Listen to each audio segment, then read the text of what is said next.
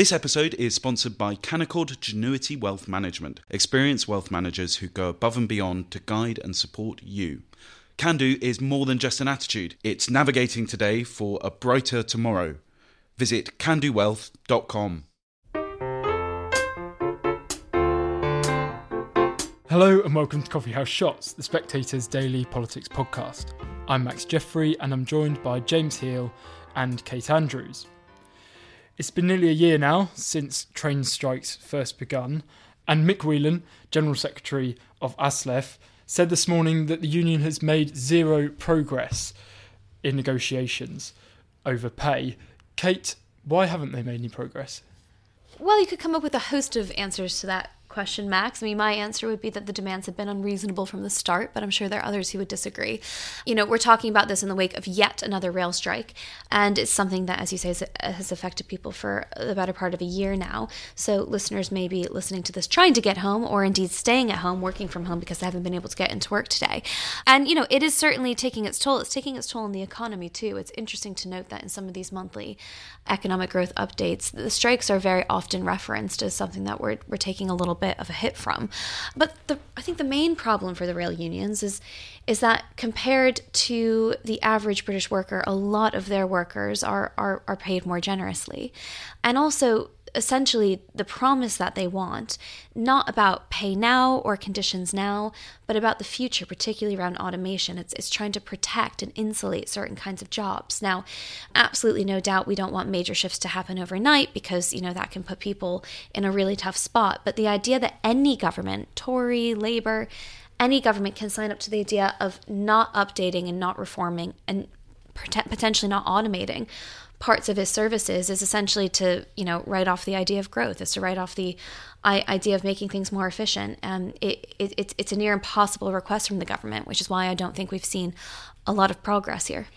James, the row between the Cabinet Office and the COVID inquiry over Boris Johnson's WhatsApps, meanwhile, is continuing today. There are reports this morning that Boris's team says that if the inquiry asked him for the material, so these are WhatsApps that he sent during the pandemic, that he would happily hand them over.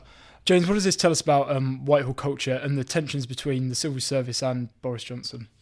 Yeah, I think when we talk about the civil service, often we sort of, homogenise it all together, but there are obviously tensions in the civil service between different bits. So at the moment, obviously, there's been this big row between the Cabinet Office and the independent inquiry that's going on.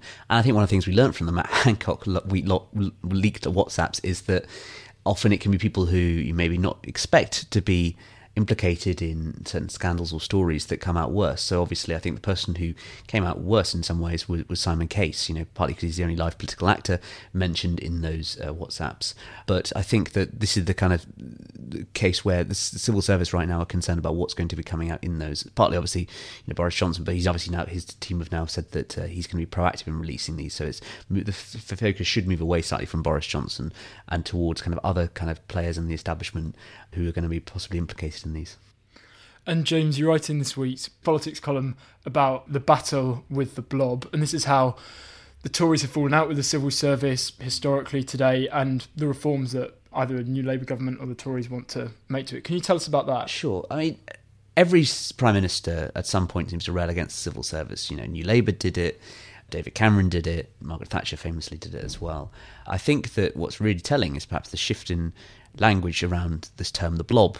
It was used originally by Michael Gove and his allies to sort of attack and lampoon the education establishment, and really was more about sort of public sector reform and standards in public sector. And now it's shifted to the Blob is referred to a kind of partisan activist civil servants out to get ministers. So I think that shift is quite important. It's the kind of two issues that do get conflated. One is around effective public services and government efficiency, outcomes, etc. And the other is about a more kind of niche element around ministers' standards and what can be expected of them. And I think the danger of the Conservatives is that they got themselves into the worst of both worlds now, where often they are quite critical of the civil service, but actually aren't proposing any sort of major reforms.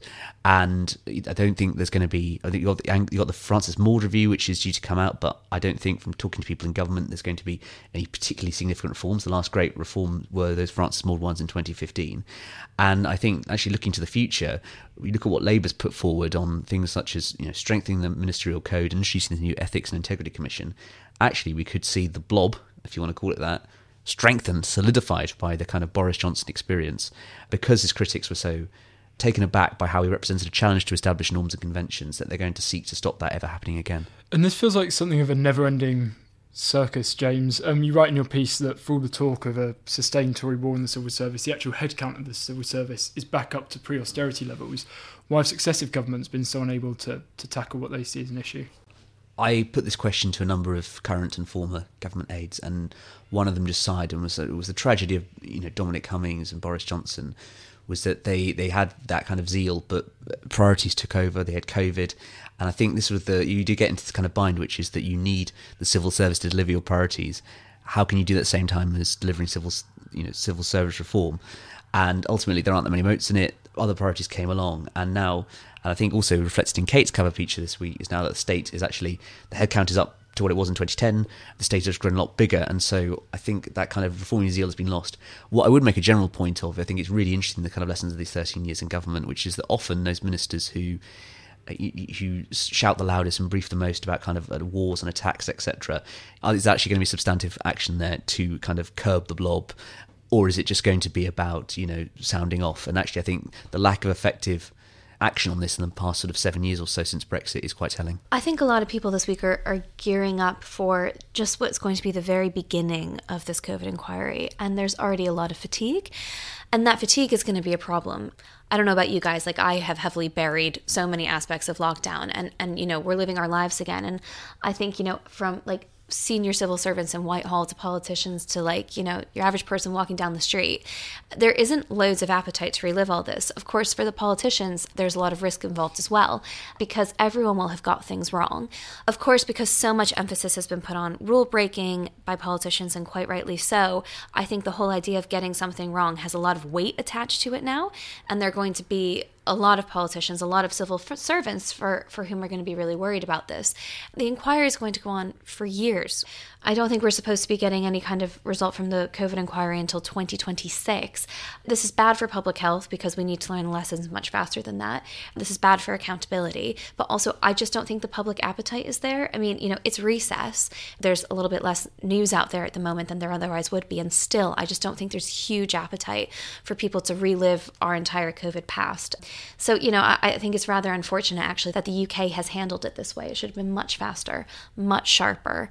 Instead, I suspect we're not going to learn the lessons fast enough. We're also probably going to dwell on a lot of stuff that we don't need to dwell on. Thank you, Kate. Thank you, James. And thank you very much for listening.